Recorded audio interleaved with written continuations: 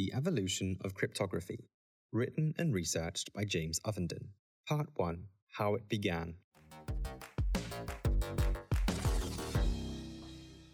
An ideal secret communication channel is very simple.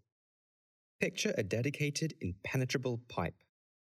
Alice is at one end, Bob at the other. Alice wants to send Bob a private message. She whispers it into her end. Bob hears it from his. Nobody else can listen in, look inside, or alter the message. This pipe provides the perfect medium from a security perspective, one available only to the sender and the receiver. Such a channel does not exist in real life. Parties tend to communicate over a public network such as the Internet. The goal of cryptography is to recreate the conditions in Alice and Bob's length of pipe in a public network. This means both hiding the content of a transmission from an adversary and authenticating that messages really did originate from the sender and not from or modified by any other adversarial force.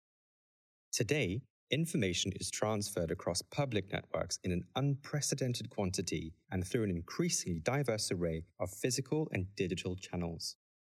While the large majority of these messages are not life and death if intercepted, the information they contain can be extremely valuable.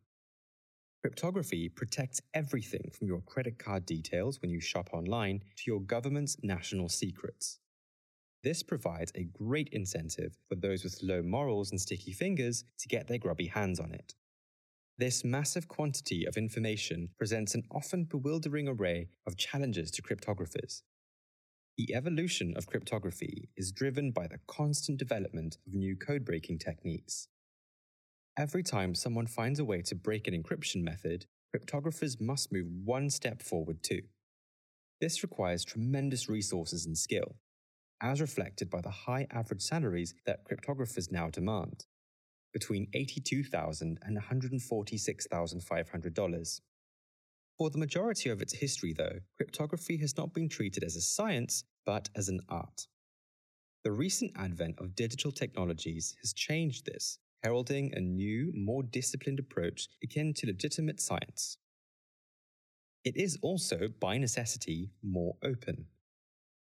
Modern cryptography blends computer and communication security, with end products that are practical and freely available. Encryption has been democratized, and blockchain technology is the logical consequence of thousands of years of evolution, both in terms of technology and the theory around it. In this three-part series, we chart that journey. The word cryptography comes from two Greek terms. Crypto means hidden, and graphene means writing. It is, quite literally, the art of hiding writing from prying eyes. The first example of hidden writing was discovered in the tomb of an ancient Egyptian noble named Khnumhotep II around 1900 BC, approximately 3,900 years ago. Written in the tomb were a number of unusual hieroglyphic symbols, which Egyptologists believe were designed to obscure the original meaning. Their purpose is not generally believed to be to conceal information, rather it was highly stylized funerary language designed to enhance its linguistic appeal.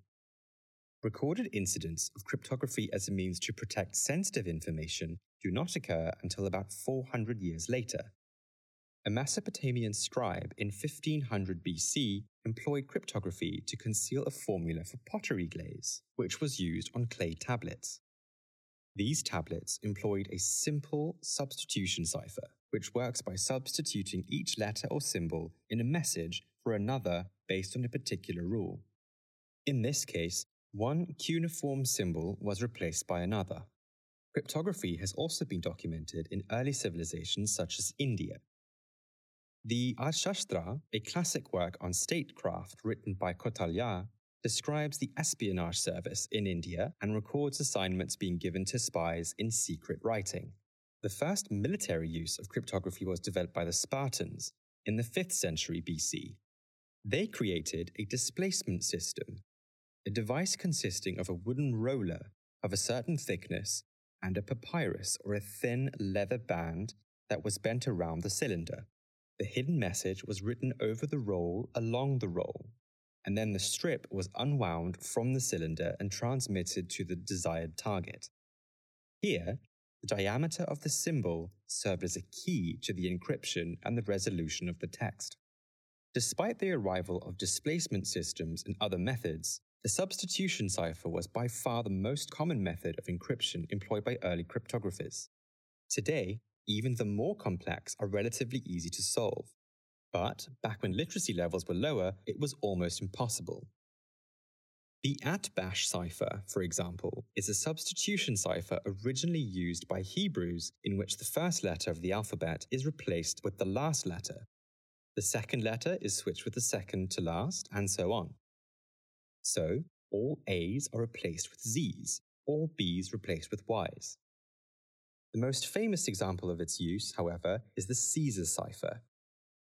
The Caesar shift cipher was developed in 100 BC by Roman generals so they had a way to pass messages to each other and receive instructions from their leader without the enemy intercepting it. In this case, each letter was replaced by the one 3 places after it in the alphabet. So A becomes D, B becomes E, and so on. The Caesar cipher was eventually broken through a method of code breaking known as frequency analysis. Frequency analysis was developed by Arabic mathematician and philosopher Abu Yusuf al-Kindi in around 850 AD. A librarian by trade, al-Kindi is widely considered the first code breaker, and he wrote Manuscript on Deciphering Cryptographic Messages. His breakthrough destroyed the security of existing encryption systems, in particular the substitution cipher. He realized that the letters of the alphabet appear with varying frequency in written text.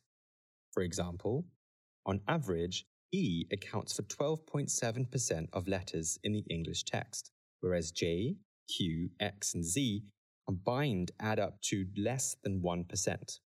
If encryption involves substituting each letter for a different one, then the new letters will take on the frequency of the letters that they actually represent. Al-Kindi believed that code breakers should therefore count the frequency of letters in an encrypted text and then identify their true meaning according to how often they appeared. For example, the most common letter probably represents E. Throughout the Middle Ages, cryptography became increasingly important. Despite Al-Kindi's work in cracking them, substitution ciphers remained the standard. This was particularly true in Europe, which lagged behind the Arab world for centuries. It wasn't until the 13th century that Italian city-states and the Vatican began developing their own systems, and it took until the 15th century for cryptography to really get going in the West, leading to a host of new developments.